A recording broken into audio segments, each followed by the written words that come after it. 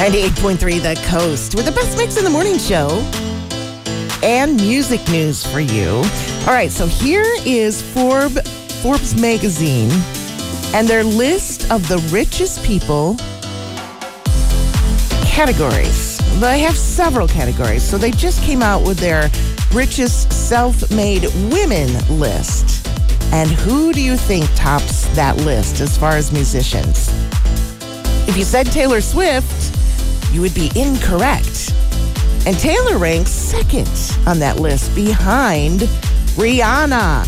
She tops it. Her net worth is estimated at around $4.1 billion with a B dollars due to her music sales and her Fenty beauty brand.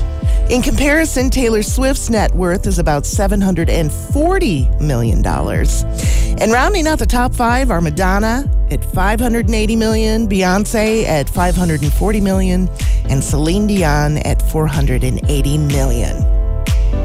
Billy Joel is about to end a part of his own legacy. He just announced that his residency at Madison Square Garden is going to come to a close in July of next year, which will mark his 150th show at the venue. 10 years of doing residency there.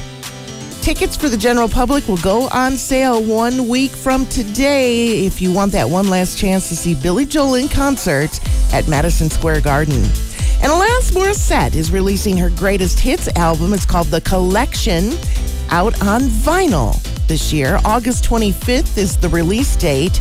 She celebrates her 49th birthday coming up next week. And this is the first release of the album on CD back in 2005. That's today's music news for you from 98.3 The Coast.